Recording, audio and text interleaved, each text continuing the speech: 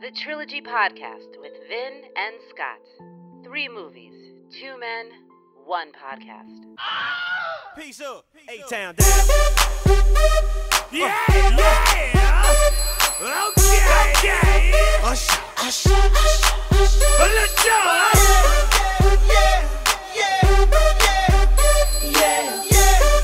I'm feeling good, Scott. Yeah. Now I'm not. Okay. This is the kind of music that makes you feel good on a summer's day. Yeah. All right? It's hot out. It's beautiful out right now, and it's wedding season, as you mentioned to me before. It is. It is So wedding season. This kind of music flows into that celebration. Yes. Got a problem, though, before we begin. Phil is missing. Yeah? He was supposed to join us today, and I haven't heard from him all day. You're saying he's in some trouble. He might be in trouble, and we might be the only people that can figure out where he is. Okay. But, I mean, is it cool if we record this episode real quick and then we'll take care of it after? Goes to that saying. I'm sure we're going to do Yeah. the episode. Have you figured it out yet, folks? We're missing one from our wolf pack. That's right. Scott, It's the Hangover trilogy. the Hangover Trilogy. And that's right. Yeah. Ooh. It started off as mildly amusing to me, but now It's dwindling. You're just It's- becoming a handful. In the Okay. way a Galifianakis might be, in the way that kind of a character becomes a handful after a while. Yes. My bearded chum. I've been compared to Galifianakis before, so I wouldn't make that comparison. I'm but taller, that's for sure. I'm not that fat, man. ladies and gentlemen, the Hangover Trilogy is what we're bringing you. And like we said before, we're thinking it's wedding season, okay? It's a big year for Bradley Cooper. But one of the better connections, I think, is that we've actually just passed the 10-year anniversary for the release of the first Hangover film in 2009, June of 2009. Wow. So, we just passed that, and so it might be appropriate for that reason. Yeah. All right? Take a re-look, reanalysis. And it's tricky to analyze comedy.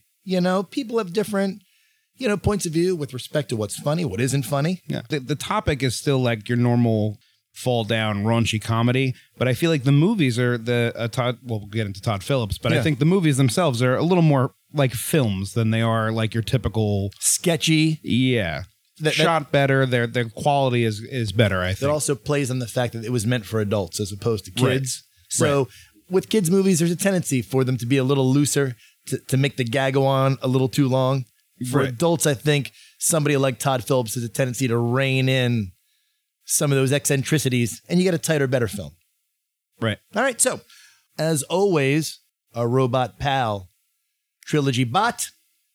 Now I was promised he's going to be sober. He's sober after the entire debacle with RoboCop last week. because I mean, Listen, after that we all sat around and I had to read off that piece of paper and you cried. yeah, He cried. in many ways his drinking has affected me. So All of us. really, All right. The Hangover is a gangs all here trilogy. A bunch of assholes, like you guys, fucking around for 3 movies. Oh, and your moms say hi. Well, he's gone from being drunken to now back to his old, offensive, putrid self. yeah. So, Well, welcome it's a back. slight improvement, I guess. Welcome back, asshole. But he's right. This is obviously a Gangs All Here trilogy. For sure. Okay. It really is about a gang that calls themselves what, Scott? The Wolf Pack. The Wolf Pack. That's a gang name. Yeah. All right. Yeah. So, despite the fact that one director helmed all 3 of these projects, it really embodies the idea of gangs all here, their adventures, and the audience following their continuing adventures. In a lot of ways, I think this trilogy is very similar to the Ocean's trilogy, which we covered a while ago. But same director, same cast every time.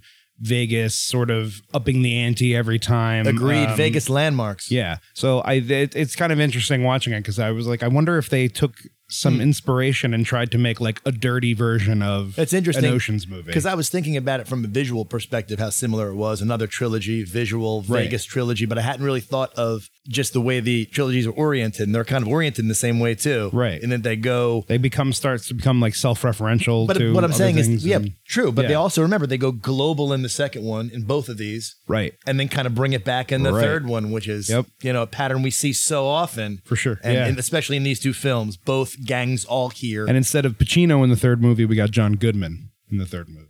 So But you're right in that they're upping the ante, so to speak.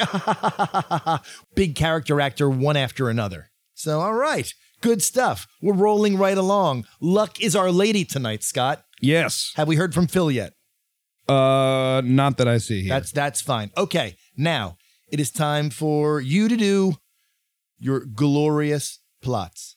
yes, And, sometimes referred to as Scott's plot. well, some people say that. I mean, it's an Sure. easy way to describe what this part of the show. Well, my name is Scott, and I'm doing plots. It's convenient that those words rhyme, I suppose. Yeah. And that's all we really... Actually, come to think of it, my name is Scott, and I do the plots. It's Scott's plots. Scott's plots. Name is Scott, and I'm doing the plots. It's Scott's plots. Here's Scott's plots. Here's Scott, and a plot, and a plot, and a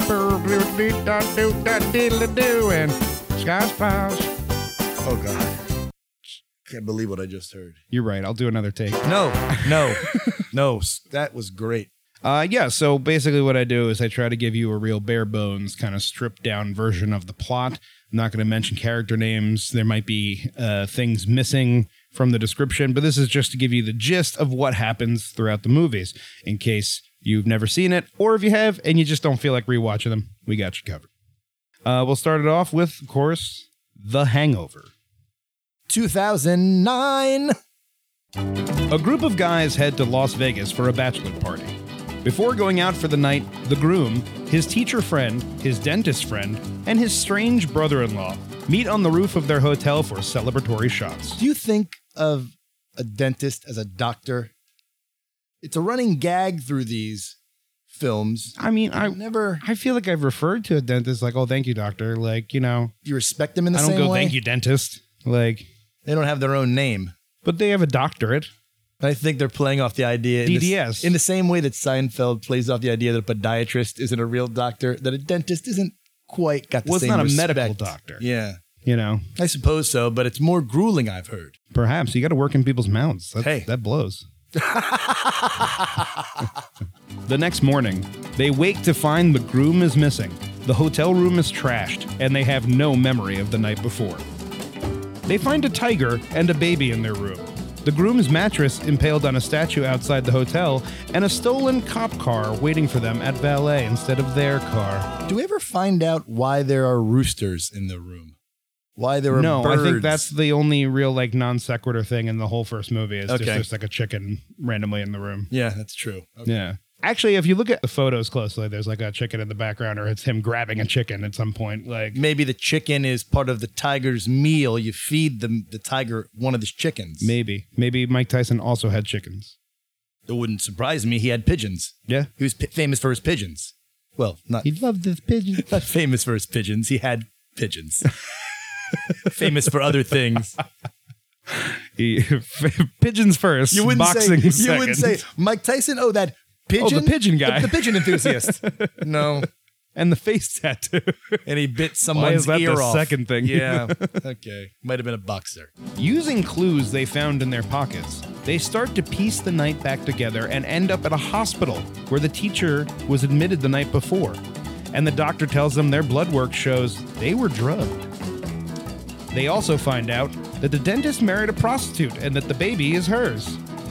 A lot of man ass in that doctor scene. Yeah. This There's a lot guy- of male nudity lot of throughout the male entire trilogy. Let there be no one that can say that only women get the nudity stick in this Yeah. stick fight. That's, I don't know. There is stick fighting. There is stick fighting. I'm still thinking of Shaft, maybe. Yeah. Shaft. They return the baby and are immediately arrested for stealing a cop car.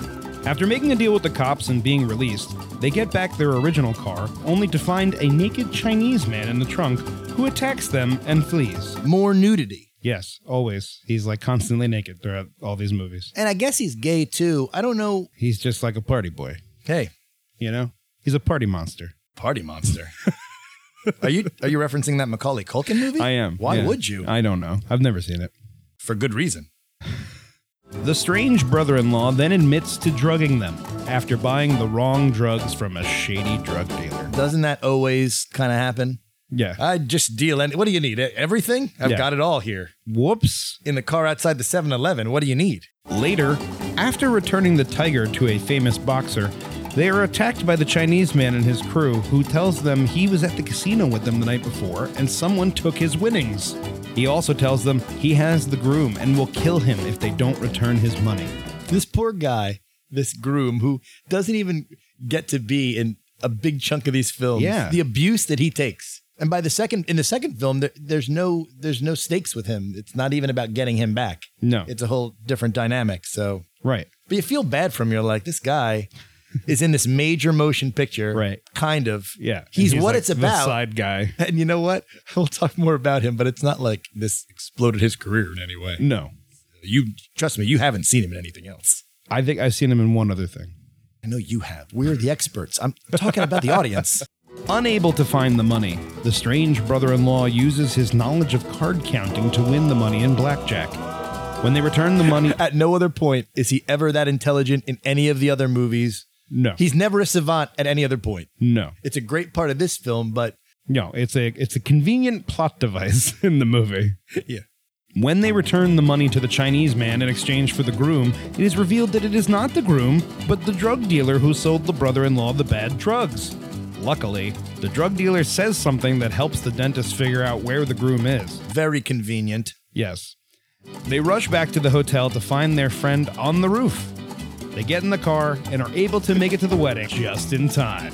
Why was he so fucked up and couldn't get down from the roof? He's throwing his mattress. Well, because I think the door locked behind him. The idea was he got couldn't trapped. get. He was trapped on the roof. Yeah, I think so. I feel like the people of Vegas the people at Caesars would know what's going on. They'd check the roof if a bed went flying down on. Right.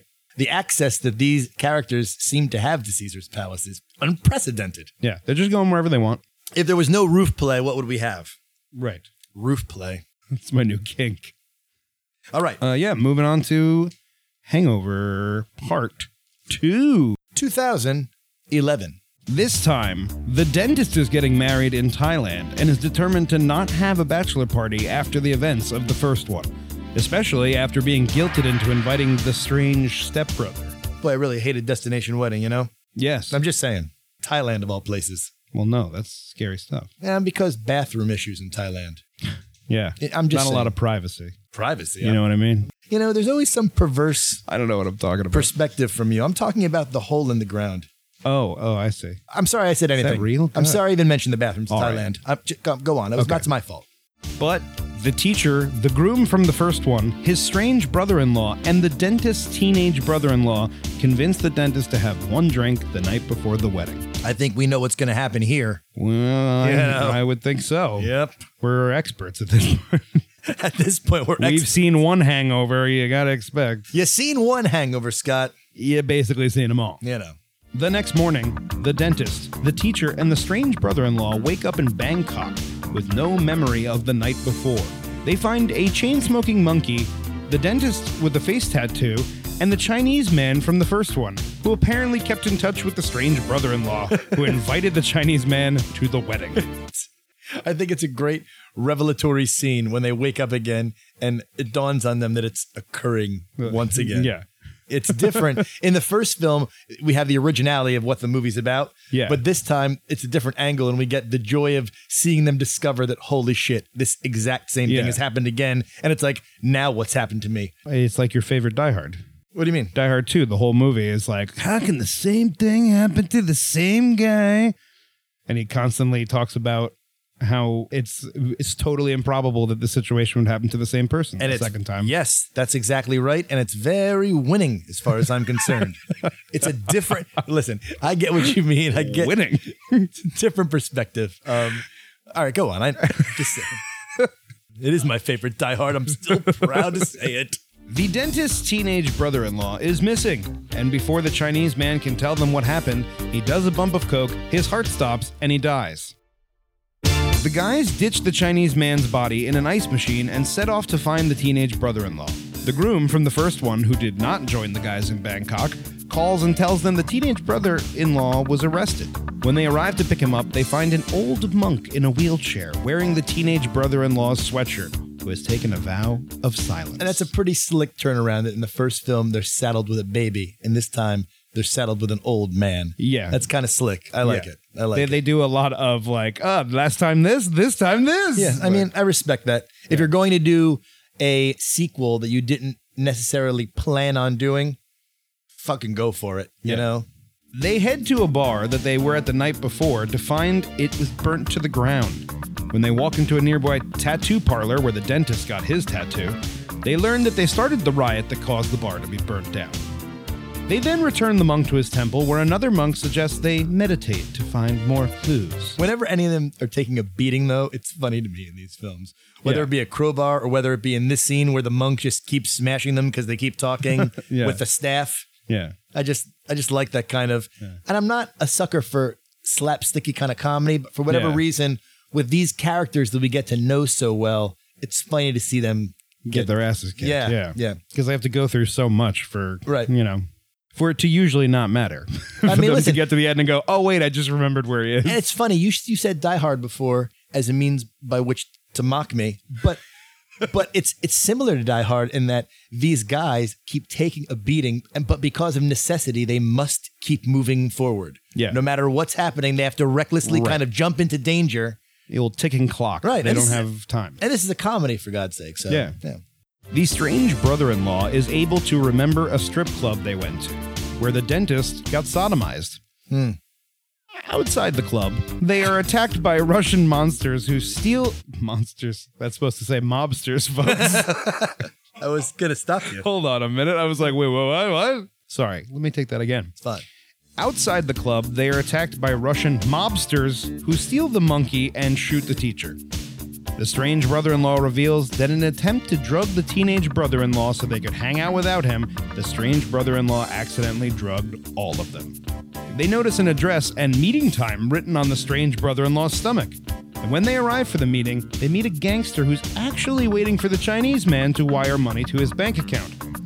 The gangster tells them to get the account number or he'll kill the teenage brother-in-law. They go back to the hotel to search the Chinese man's body, but find he's still alive and that he hid the codes in the monkey's vest. I don't know that was really the smartest place to put the codes. No. Yet another episode with this monkey that really turns me off. Hate monkeys. You don't like the monkey? I don't like this monkey. I don't like monkeys. Really? I don't like them. Oh, boy. A chimpanzee will rip your face apart. Oh. You think this monkey is a good monkey? Well, I don't know. He seemed all right. The Indiana Jones monkey was working with the Nazis. He seemed like a trained monkey. Like, he seemed nice enough. This is actually a trilogy superstar monkey, as Really? he was the same monkey from Night at the Museum. Ah. So you're not going to look forward to doing that Planet of the Apes? No, I'm not. But they're human-like, these apes, right? Sure, yeah. So, I mean, they're played by humans with motion capture and stuff, so. But I'll have a lot more to say about monkeys when we get there, my friend. Let me tell you. Boy, oh boy. Let's just stop talking about monkeys there. I'm getting heated up. They then steal back the monkey while being chased by Russian mobsters. The guys and the Chinese man meet with the gangster and give him the codes. But it is revealed that it's a bust, and they arrest the Chinese man and admit they don't have the teenage brother-in-law. Come on. After all that. Yeah, seriously. Just dicking around with them. Come on. And you think we've got another crime Come on, lord. Giamatti. Yeah, Giamatti, you noodle-eating bastard. See him gobbling down those noodles. You just see him gobbling the ghoul. Ready to give up, the dentist suddenly remembers that the elevator was out during one of many power outages in Bangkok. They rush to the elevator to find the teenage brother-in-law. They all hop in a boat, and they make it to the wedding just in time. The same exact thing happens in that if they had just kind of stopped for a second and thought about where the missing person was, they wouldn't have to go through all that trouble. Right. It's location-based, sort of, that Bangkok really does have these power outages that happen a lot. But it's just, it's really Deus Ex Machina that in 2 movies in a row, suddenly to solve all problems, Helms gets a flash and they go to exactly where the missing person is. Yeah. So moving right along to the final movie, Hangover Part 3. And that is 2013. After killing a giraffe and losing his father, the strange brother-in-law... Boy, I love that giraffe killing, though. It's just so. I think they might have given it away in the trailer, or I feel like when I initially saw it wasn't a surprise. Yeah, but it's great. Yeah, and you see it coming. Yeah, you see it coming a mile away. I know. I'm watching. I'm like, so he's gonna hit, and he goes under one of them. You're like, oh, okay. Exactly. It's almost like yeah. Todd Phillips is daring you to like I'm going to show this, guys. Is he really going to do that? Yeah, it's like seriously, it's coming right up. I'm really going to do this. All right, here we go. I warned you. After killing a giraffe and losing his father, the strange brother-in-law is off his meds and needs an intervention. The dentist, the groom from the first one, and the teacher agree to drive him to a rehab facility. But on the way, they are driven off the road by a Vegas gangster who tells them the Chinese man stole half of his gold from him. Goodman in his last fat role, I believe. Because the strange brother-in-law has been in contact with the Chinese man, who has just escaped from prison, the Vegas gangster kidnaps the groom from the first one and says he'll kill him if they don't bring the Chinese man to him. They set up a meeting with the Chinese man in Tijuana, where they hope to drug him, but when the plan is discovered, they decide to work with the Chinese man to steal the gold from his old house. After successfully retrieving the gold, the Chinese man double-crosses them and locks them in the basement of the house. They then find out that the house was actually the Vegas gangster's house, and they just helped the Chinese man steal more gold from him. That's a pretty slick little twist. Yeah. I mean, I like it, and in a way, it plays with the idea of you trust. You're trusting Chow, but I mean, I like it, and in a way, I don't like it. I feel like it's a bit manipulative at the same time in the story, so I had kind of mixed feelings. And also, Black Doug is killed in that scene, sort of needlessly. Yeah. And it shows how these movies have gotten darker and darker all of a sudden, and you're like, huh. Yeah. Okay. It's like, hey, let's take the bright lights of Vegas and go to Bangkok. Yeah. Like, oh, okay, all right. And just when one of the main characters is raped, we're going to take you back to Vegas for the third film where murders are happening all around. Right. So many people are dying now. Is this a comedy we're watching now? What happened? They track down the Chinese man in Vegas, and the teacher and the strange brother-in-law sneak into his penthouse, but the Chinese man escapes in a parachute. Ridiculous scene. Yes. Also, much like the third Ocean's movie. I believe that's when they bring back the night thief or whatever. That's right. Night thief. And he jumps off. The night wolf or whatever. The night hawk. It's something like that. Night Fox? I feel like when we did the podcast, we couldn't remember his name either. No, it's okay. He does. He jumps off the roof idiotically, and we're like, why is this guy come back, and what is he doing? Yeah. That's right. The dentist then chases him down and is able to subdue him and put him in the trunk. They deliver the Chinese man to the Vegas gangster, who tries to kill the Chinese man by shooting the trunk. But unbeknownst to him, the strange brother-in-law let him out of the trunk into the back seat, and the Chinese man kills the Vegas gangster. One of these classic face-offs once again involving a car, right, and a drop-off, and your a money exchange. Yeah. So flashing lights. We're returning to what we knew. In the end, the strange brother-in-law marries a girl he met along the journey. So Scott, it goes without saying that the first Hangover film was enormously successful. There had to be a reason to make 2 and 3. Right. It was crazily successful, actually. Yeah. If you look at the numbers, it is basically the 7th biggest R-rated film of all time. It is the biggest R-rated pure comedy of all time, besting Beverly Hills Cop, another trilogy. Get the fuck out of here. No, I cannot. It's serious. It got great reviews. It got Golden Globe nominations.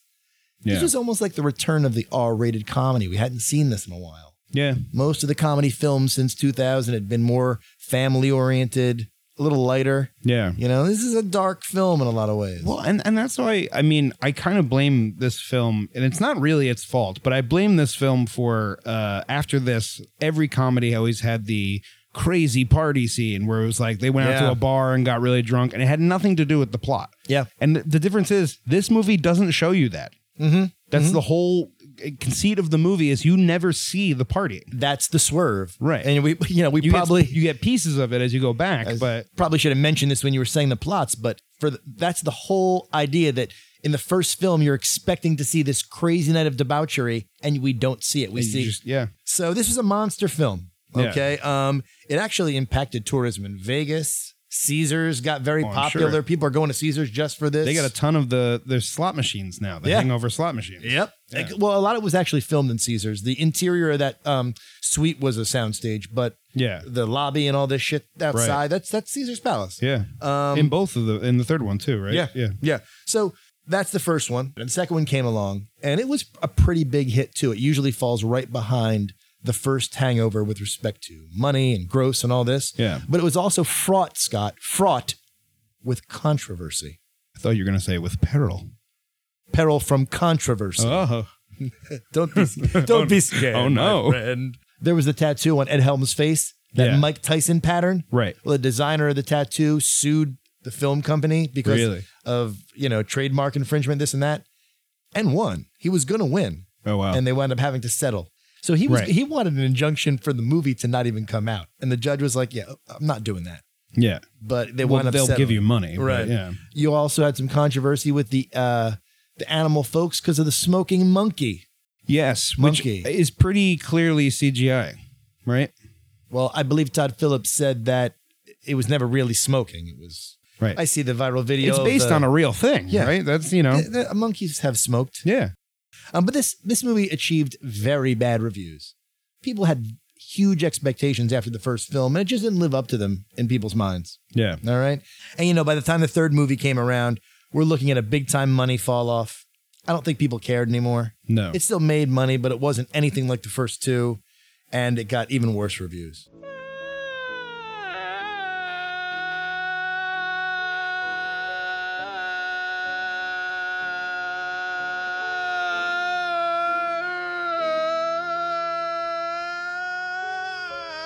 Screenwriters, John Lucas, Scott Moore, they are famous for this and the Bad Moms series. Oh. They did the Bad Moms, then Bad Christmas Mom or some shit. I didn't see those. There's so many bad things out there. Bad teacher, bad mom, Bad Santa. Bad Santa, I think, invented the idea. Yeah. God damn it, are you fucking with me?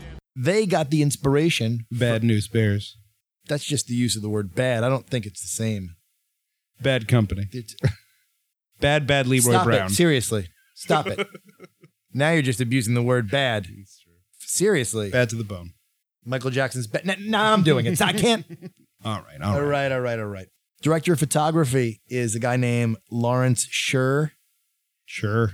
I mention him only because Travis, my brother, who was with us for the Star Wars podcast, he's a driver for the Teamsters, and he actually drove this guy around.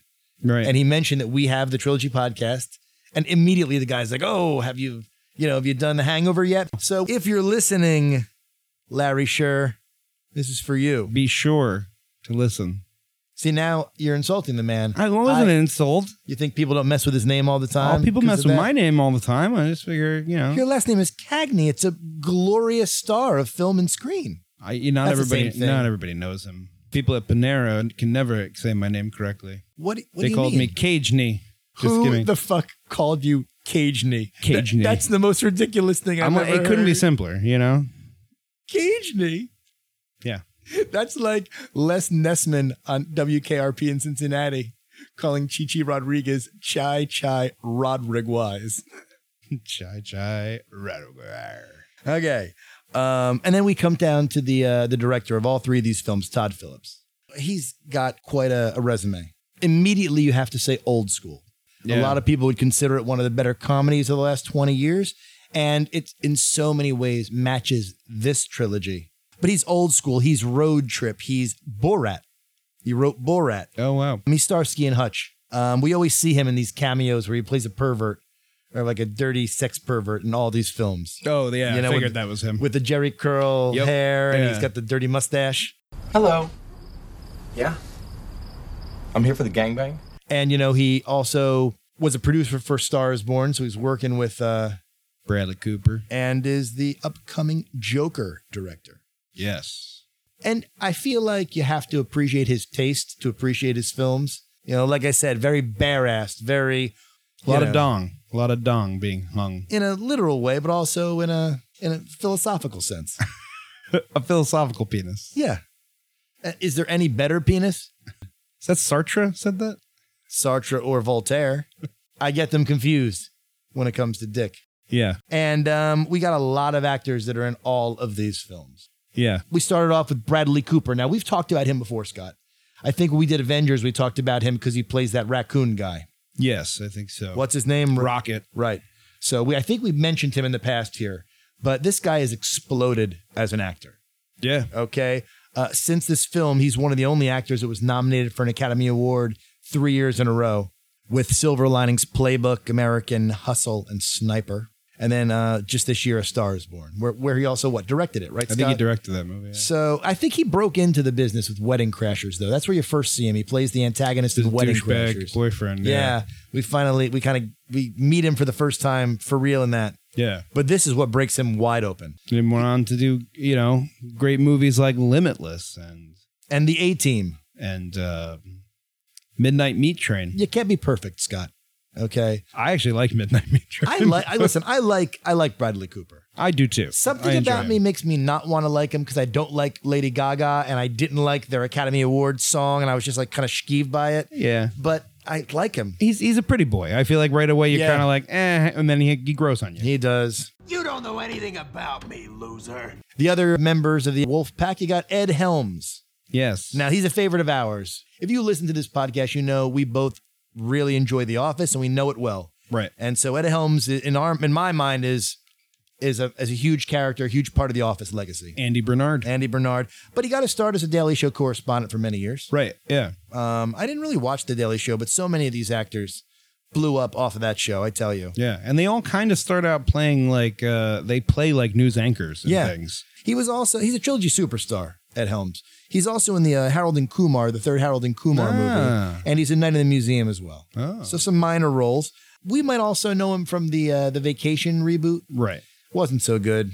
I didn't see it. It's not funny. In fact, it's pretty freaking unfunny. The third member of the Wolf Pack, Zach Galifianakis. Yes. Okay, playing the Alan character. He, in a lot of ways, stole the film. He's the best part of the first one. He hasn't done that much in the movie world. He got to start doing a lot of MTV and Comedy Central, these weird shows where he's being weird. Do you know anything about his TV shit? He got I know he had a Netflix special that was pretty big because at the time Netflix didn't do that many produced comedy specials. It was sort of the beginning. So he had a big special that went over. He also hosts that web series on Funny or Die that Between Two Ferns. Obama went on it when he was president to pitch Obamacare because it gets that much, viewership online. Yeah. And it's pretty funny. He's really playing the same character as Alan, honestly. Yeah. A weird standoffish. I think he only really has the one character, essentially. It's kind of him, huh? That's kind of him. I think. I get the same impression. A little more insecure than I think he actually is. Exactly. But he's been in some other movies. He was in that one with Will Ferrell. He was in Dinner with Schmucks, which was terrible. Oh, he was also in Due Date, Galifianakis. Right, with Robert Downey Jr. Birdman, had a smaller role in Birdman. Yeah, he was good in Birdman. Yeah, he was. He was a retard.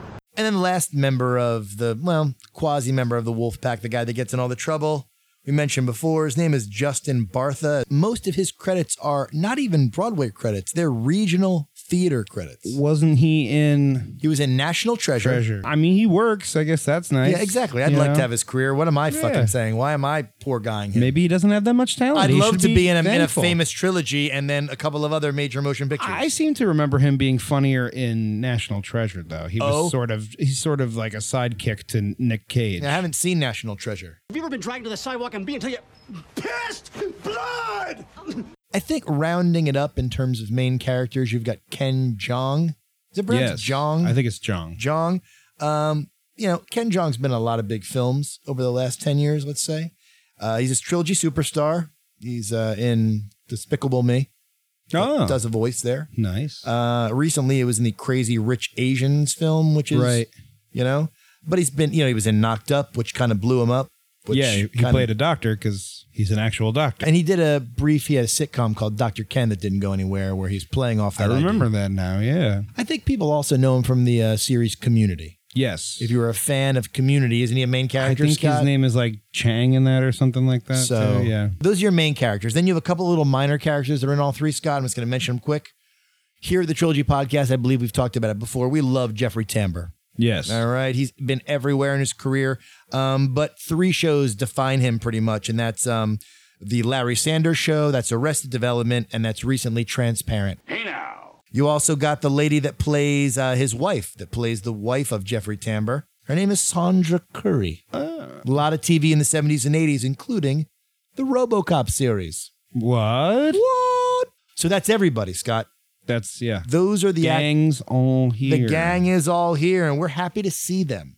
So that's what we got going. Is there any other tech stuff you wanted to talk about? It seems like as the soundtracks go along, they get older. You know what I mean? Well, we learned that... a lot more old classic rock songs and things like that. Alan's favorite, musician is Billy Joel. So they kind of beat that joke to death a little bit. But, they do. And I'll be pointing out every time they do. Me too. I wrote them down too. Yeah. But is that all? Do you have anything else? No, I'm ready to jump in. Let's fucking do these, man. I'm ready. All right. The Hangover. Wait till I give my money right. I feel the pressure under more scrutiny, and what I do, act more stupidly. When they're on their way to Vegas, and he's just screaming out the window of Vegas, but he's screaming it at a child. I love it. They do another moment like that in the third one where he like talks to a kid from the car. Like, obviously, he relates to children a lot more. Well, he's got that moment in the police station where the kid tries to take a picture of him and he kicks the phone. I was fucking dying. Because that's what a kid would do to another kid. Right. And that's a perfect segue into the idea that he is playing a character that we've seen many times in film. And that's the man-boy character. Right. And it's a successful character. The characters that pop into my mind that are like Alan are Pee Wee Herman. Sure. Adam Sandler. And both characters in Step Brothers. Drinking sangria, nachos, lemon heads, my dad's both. You won't go down cause my dick can float. In illustrating a bit of the comparisons to old school, you're looking at Will Ferrell, Frank the Tank, and Bradley Cooper kind of plays the Vince Vaughn character that we saw in Old School. Right. Okay. And that Ed Helms plays either of the Wilsons. Pick your Wilson. It's kind of, you have your confident guy, you have the henpecked guy, and then you have the...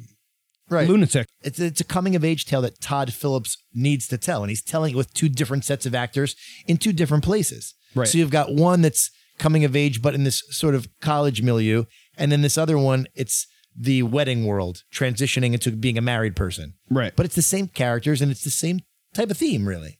Yeah. All we are is dust in the wind.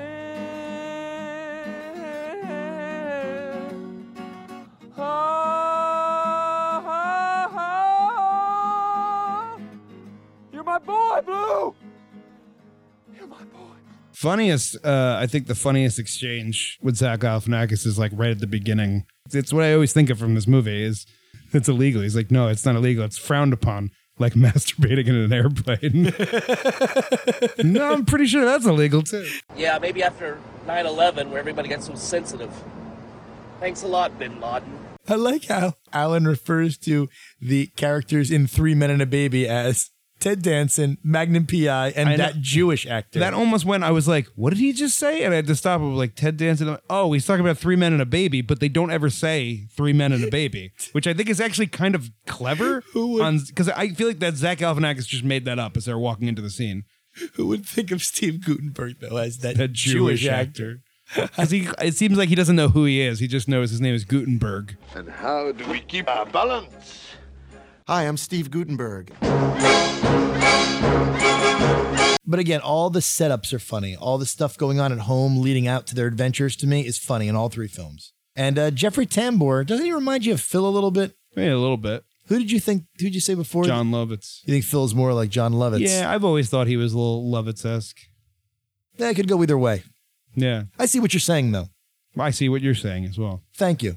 You're welcome. Another moment of them being like, yo, Ed Helms, you were the craziest one. They go back to the chapel. Like he comes, he's like, oh, this guy, he was crazy. I thought he was going to eat my dick. And that actor is in both the first and the second film. In the second film, he plays a strip club owner. Honestly, I didn't look. Not in the third one. Right? He's not in the third one. I didn't look up his name. Look, there's only so much I can do here. There's a lot of characters. But he's obviously a Phillips, friend. I love Rob Riggle.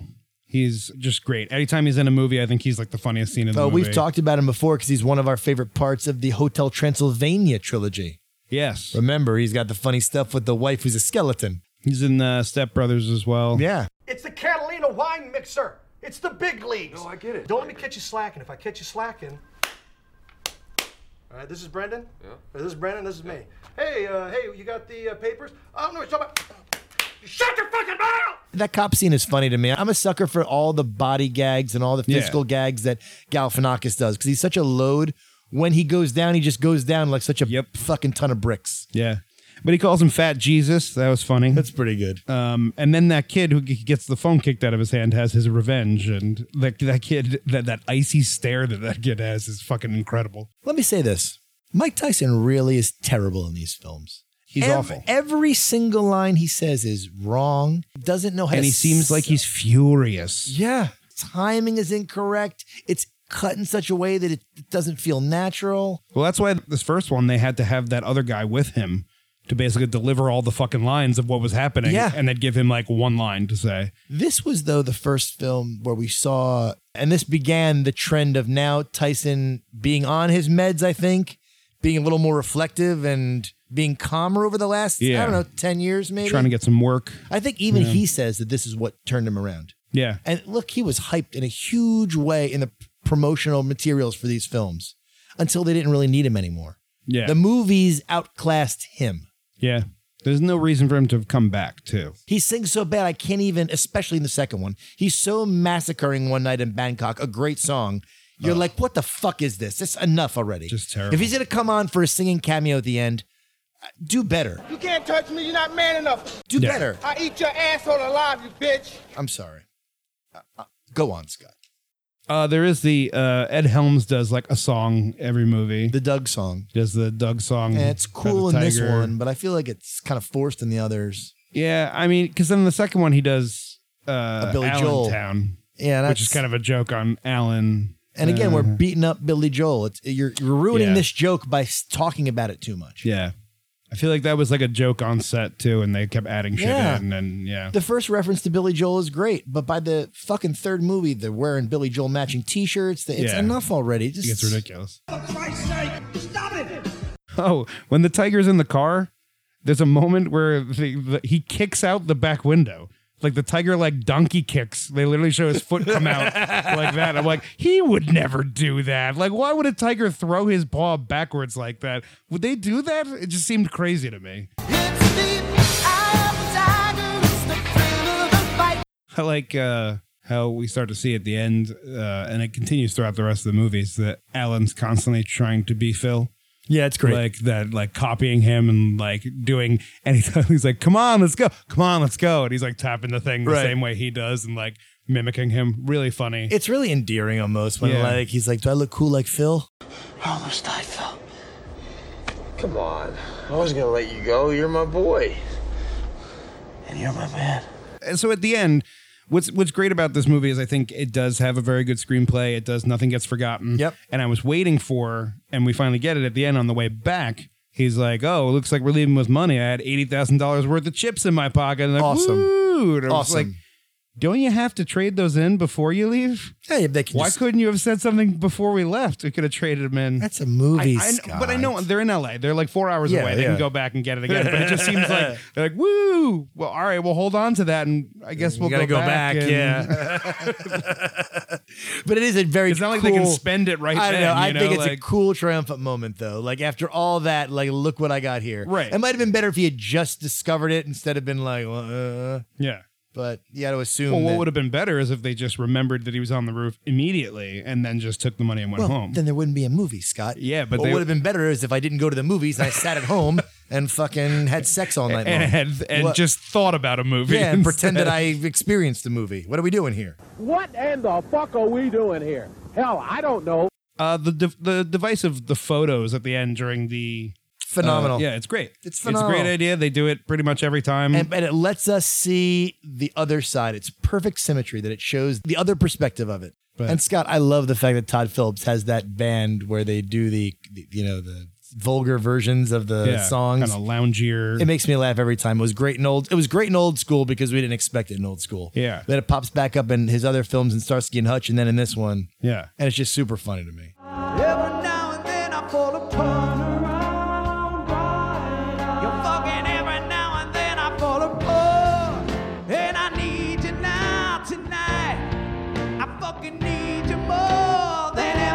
I actually thought that the at the end of the second one, when they brought out Mike Tyson, they were bringing that guy back out again. I wish they had. Like, oh, that would have been funnier. Yeah. Work it, make it, do it, makes us older, better, faster, stronger. That don't kill me, can only make me stronger.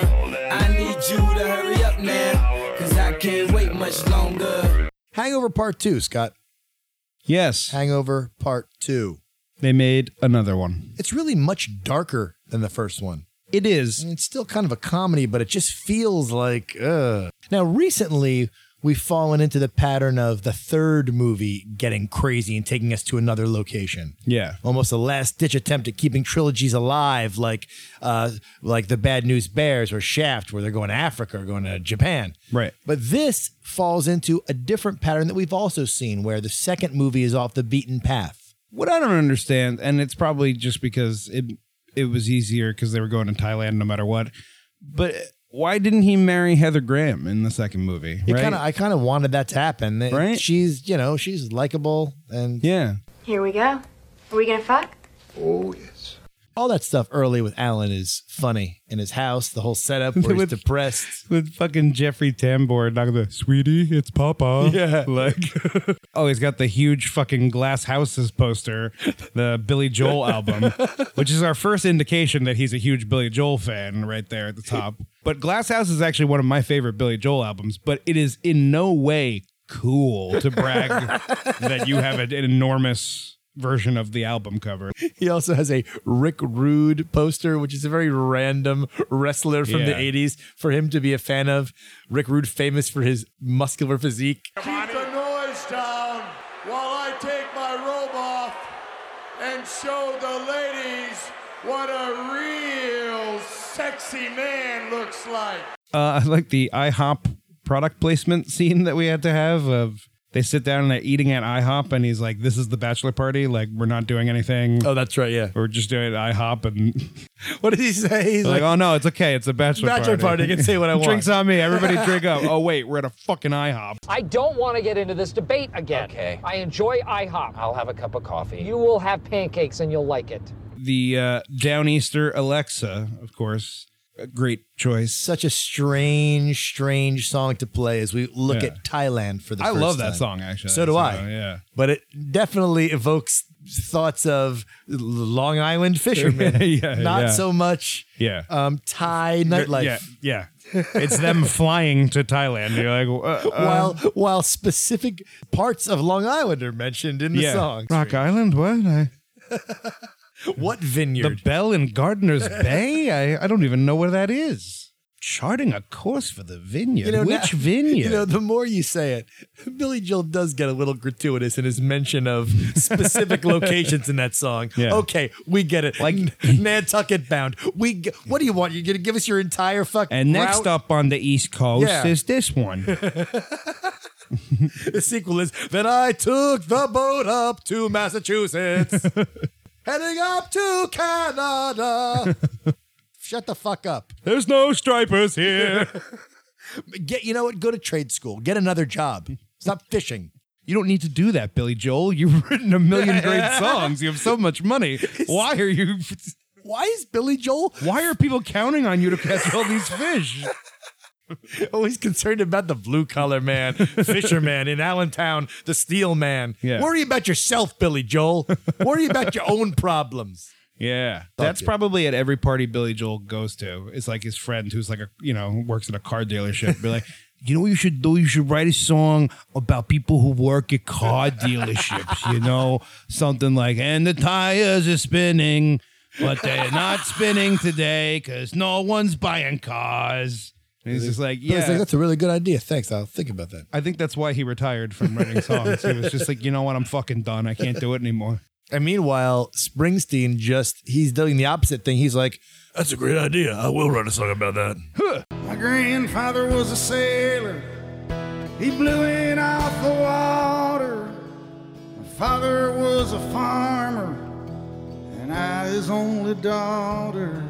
Oh, by the way, in that scene where we see we meet the tattoo artist who does his face, that is famed director Nick Cassavetes. I knew he had to be somebody, right? Like anytime they have a small part like that, you're like, you have to be somebody It was knows. supposed to be Mel Gibson. And at the time, Gibson was still too toxic and the cast didn't want him. That's why I remember at the Phillips time, was Zach like- Galifianakis specifically too was like, I will not be in the movie if he's in the movie. Right. Who wants to eat? Who the fuck wants to eat? Go have something to eat! Hooray! But Mike Tyson, the rapist, it's fine. And I'm just ferocious. I want your heart. I want to eat his children. Praise be to Allah. Also, along the lines of, I believe you were saying that the old man in this one is like the baby of the first one. Yeah. You also have the monkey instead of the tiger. Yeah, exactly. Basically the same thing. It's slick. Although then they end up sort of switching places because then they return the old man. Right. Get some sort of piece of information. Uh-huh. And then the the same. baby is the monkey is the one he ends up having a relationship with, like the baby. Oh, yeah. So it's almost like the way they're introduced is switched Right. and then they flip. Again, he's taking things that worked in the first movie. And he's kind of like flipping them. Yeah. He's trying to. It's slick. Hey, Phil, check it out. He's got a banana on his helmet. These guys are the real deal. When we're in the ladyboy parlor, which Yes. is a common cultural thing in Thailand, actually. I don't know, it starts getting a little weird in there, and it really starts to focus on Helms, I think, in a way that's you're giving the movie away to him too much. I mean, I really don't.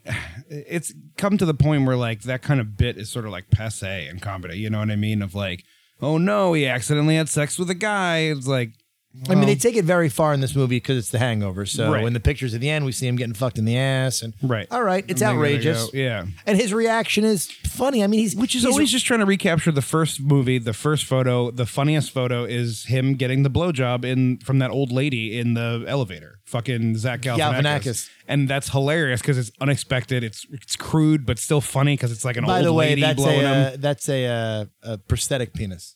Of course. It Yeah. is. And I he- assume she wasn't sucking on his dick. Well, and he that's- was interviewed, and he was like, he was like, you'd think I wouldn't be embarrassed. He's like, but I was totally mortified by that shot. I begged Todd Phillips not to leave it in, but he did. Yeah. This and that. Wow. Yeah. But it's funny. Oh, it's funny, all right. It's funny because he's fat. And this is where the plot starts to kick in with all this bullshit with the cops and No, the convoluted shit that now it's all around Chow and how they have to do this shit that has nothing to do with them and has nothing to really do with what they did the night before. It's Right. more has to do with Chow, where it's like, that's not really what the first movie was. You know what I mean? It doesn't have the same sort of detective quality the first movie has of like, we're solving a mystery. We're figuring it's sort of a who done it, but the who is them. especially since I don't really like Chow very much anyway in the movies. For Yeah. whatever reason, he doesn't appeal to me. I find him funny, but I find you In get doses. by the third one, you're getting way too much of Yeah. him, and it's In too doses, much. he's funny in small doses. Yeah. That's why he was so funny in the first movie, because Yeah. he's only in a few minutes of the movie. So long, gay boys. A couple of things, again, into the fact that they're like switching things up here.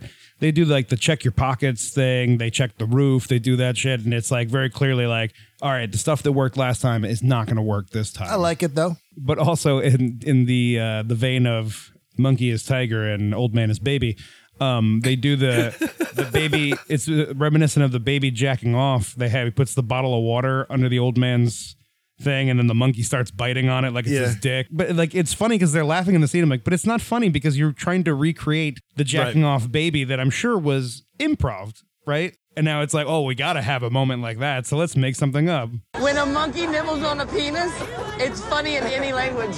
There's a Karate Kid reference. No, there isn't. Yes, there is. When he's describing the thing to the old monk. Yeah, right. There is a Karate Kid reference. But it's the reference to the remake. That's right. That's right. He says He's a Jaden Karate Kid Smith. with Jaden Smith, because in the remake, it's him disgraceful. leaving America and going to Japan or whatever, That's China. you know what? That's vile. You're really sick, man. When the guys come and take the monkey, and they put this I hate little helmet monkeys. on. I hate monkeys. Yeah, we heard that. Can I say something now? Sorry. Jesus. Sorry.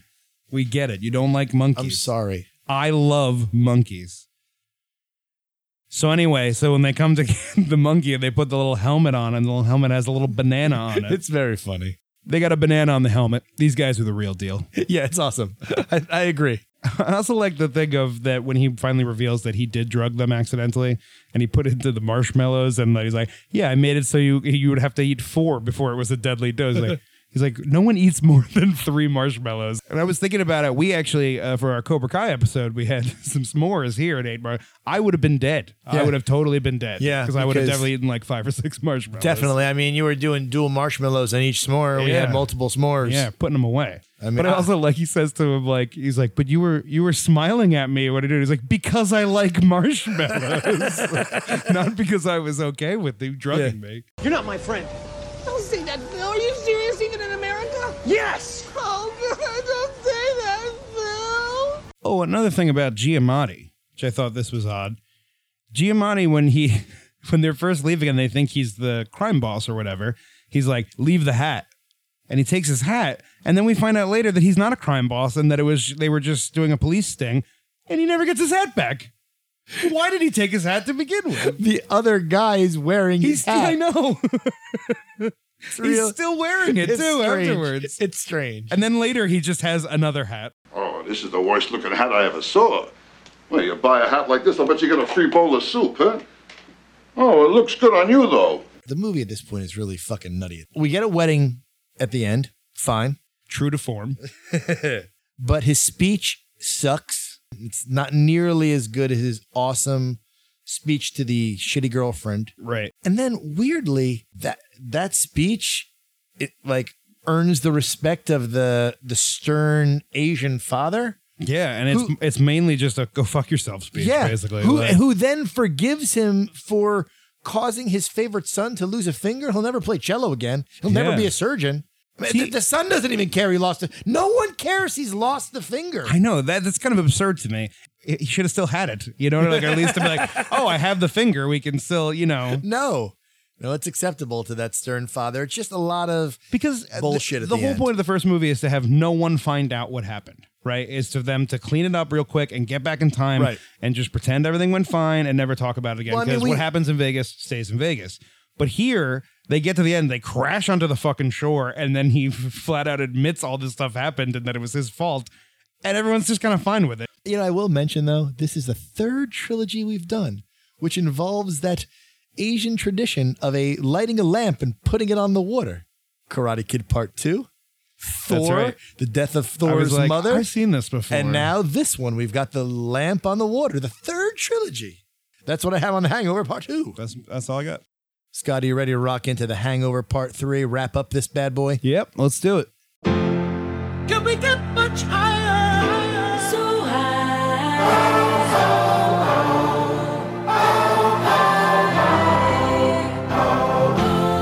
I really like how it began with that tribute to the Shawshank Redemption. Yeah. Much as I don't like Chow's bullshit, that's a iconic shot. But also sort of right away, you're like, okay, so this is not going to be like the other 2 movies. Yeah. This is not going to be the same formula. This is something different. No question. But just like the other 2 movies, I still liked the preface, where we see all of them before the adventure begins. When he's listening to My Life with the headphones, as poor Jeffrey Tambor is having a heart attack behind him. God, so we just, to the music, see their gesticulations behind him. Yeah. It's great. It's great. It's a great bit. All that stuff. The funeral, too. Yeah. I can't believe my daddy is dead. I can think of so many people I would rather have died first. Like my mother. Now, this is where the plot kicks in. And just like the second movie, it starts to sort of spiral in a way where you're like, what's... And John Goodman is here. And hey, I love John Goodman. And I don't think he's bad in the movie. Not bad. He's doing what the movie requests. I think he was a little bit better than Giamatti. Goodman's kind of walking around through this whole film here and there doing stuff. So, yeah. I love John Goodman's reading his emails. This is the one, the McRib is back. Why was it ever gone? It's a reasonable question. That McRib is delicious. What is it, though? What is McDonald's McRib sandwich? It's saucy. What it is. Sassy. What it is. Smothered. Spicy. It's full of flavor. Yeah. It's really something. Yo, it's there.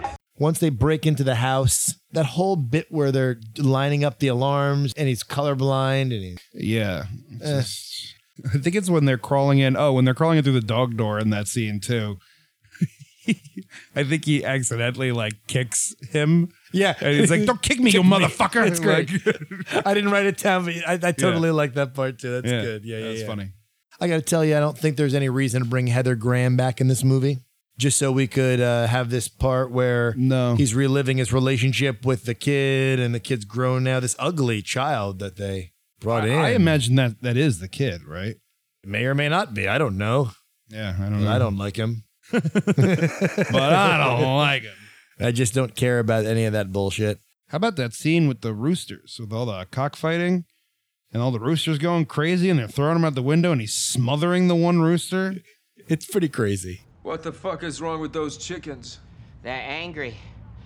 All I feed them is cocaine and chicken. What'd you think of the Melissa McCarthy thing? I thought it was fine. Her flirtatious thing with Galifianakis. Would you have preferred a third movie that the plot was just that Alan's character had met her and was getting married and they went to Tijuana for his bachelor party?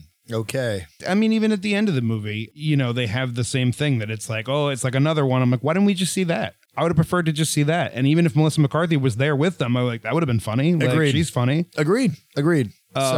And even in my head, I was thinking, wouldn't it be funny, though, if the plot of the movie was that he was getting married and had met this girl, they all come out, and the twist is that there is no marriage, he's no wedding, he hired all of them, and it's just so he could get them all out and do this one more fucking time. That's like, pretty good. Because I feel like that was always the thing of the other two movies is like, it's because he drugged them. It's Right. because he wants to be friends with them. So if you're going to make the movie about him. And this is the only way that he knows to... Right, because everyone else is married now.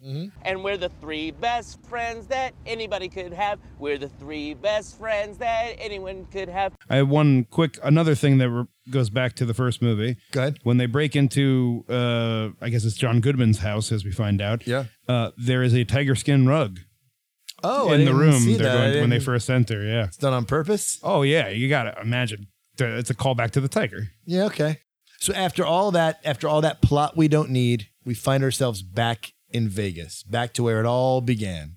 Which I like the symmetry to that. I respect it. I like when Bradley Cooper says it all ends tonight. Yeah. Kind of. Oh, I have a little note about that because that's in response to Ed Helms saying, like, I told myself I'd never come back. Like, motherfucker, at the end of the first movie, you were like, what if I come back next weekend and take you out to dinner? And now he's like, I told myself I'd never come back. No, you didn't. You were going to come back immediately and go date fucking Heather Graham. Like, it's just there for dramatic effect, those lines. I know. It's like, you know what? I think you're thinking of Bangkok where you were fucking sodomized. Right. You're like, that's where you're never going back. That's the taboo thing. You Right. lost a tooth in Vegas. Yeah. I got fucked in the ass by a girl with a dick. I remember that. So we get another showdown in the desert with the cars, that whole thing. Yes. So again, they're kind of mimicking what happened in the first film. I was glad to at least see Chow win in the end, I think. I mean, I guess so. But I did like the end of him being like, I can't hang out with you anymore. I wrote movie becomes strangely sad and serious. I guess he says that in the first movie, though. Yeah. That he's like, I can't be within 200 feet of the school or something like that. I'm like, this character is like a mentally ill sex offender, and yet we like him a lot. Like, isn't it funny how life works out? You know? You just described Michael Jackson. Oh. Yeah, I went there, Scott. We got the wedding at the end. We're finally, and it ends again on a wedding. Right. But we don't actually see the wedding. We don't, which is fine. Which means to me, Melissa McCarthy wasn't available to film that part.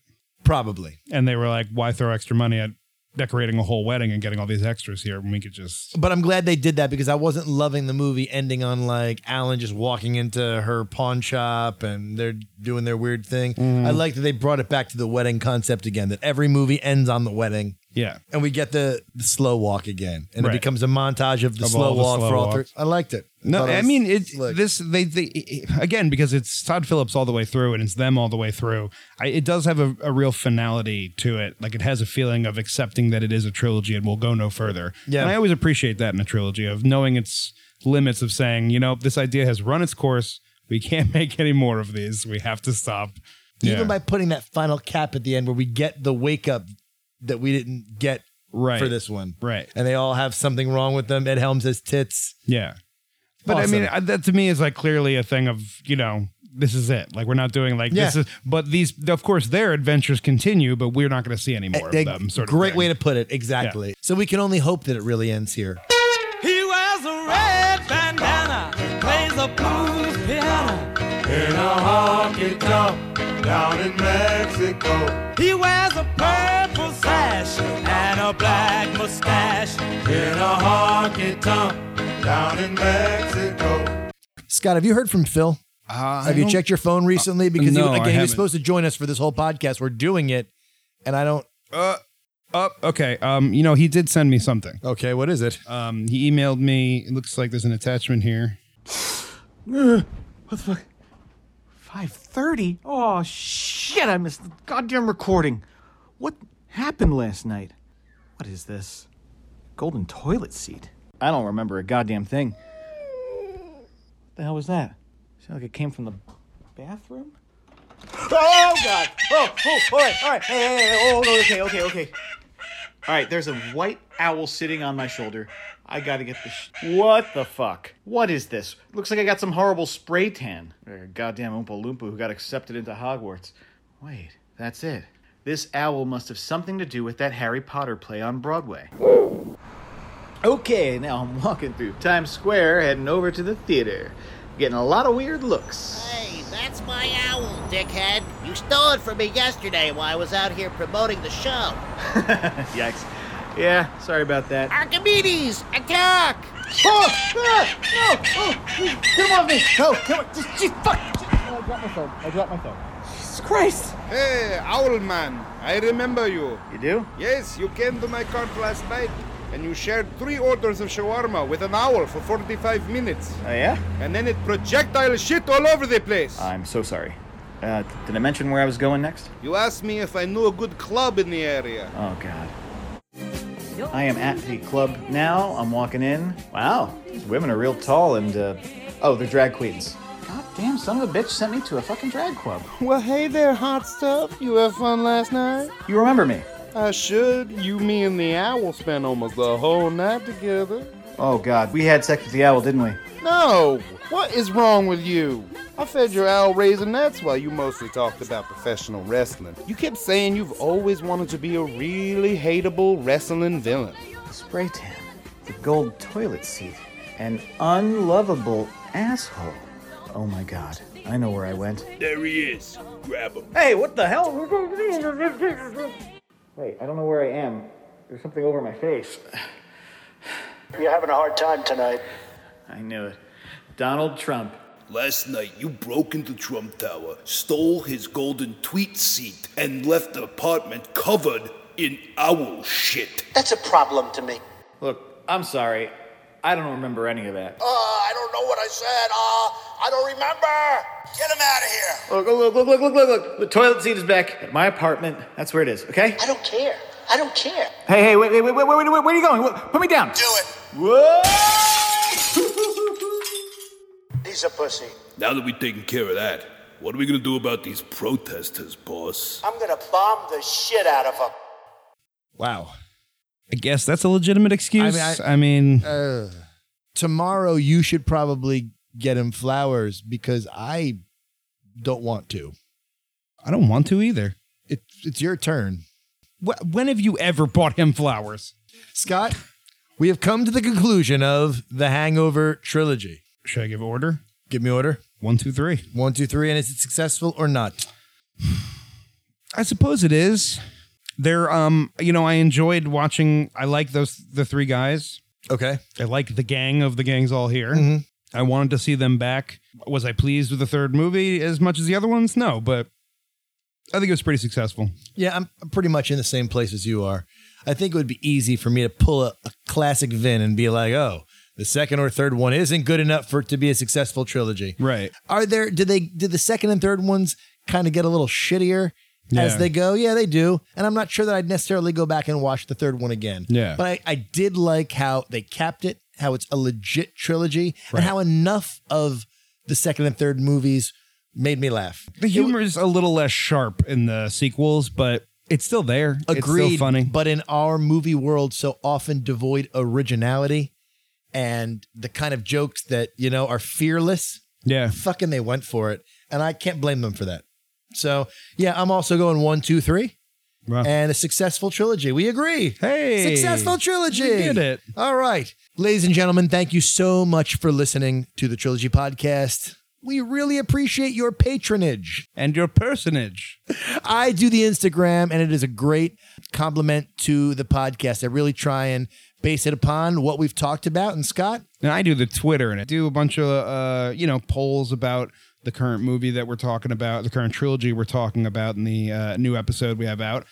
So yeah, it's fun to get involved there, and yeah. Folks, we want to engage with you. We can be found on every possible platform, whether it be a Spotify or whether it be an iTunes. So tell your friends. Yes. Tell your wolf pack. Yes, tell your wolf pack. How? Wolf, wolf, wolf. So you're not going to howl with me. Instead, you're going to reference should we do Teen Wolf. Well, yeah, I like Teen Wolf, but I do too. I like Teen Wolf too. No, go back to Teen Wolf. Oh, okay. Wolf, wolf, wolf. Wolf, wolf.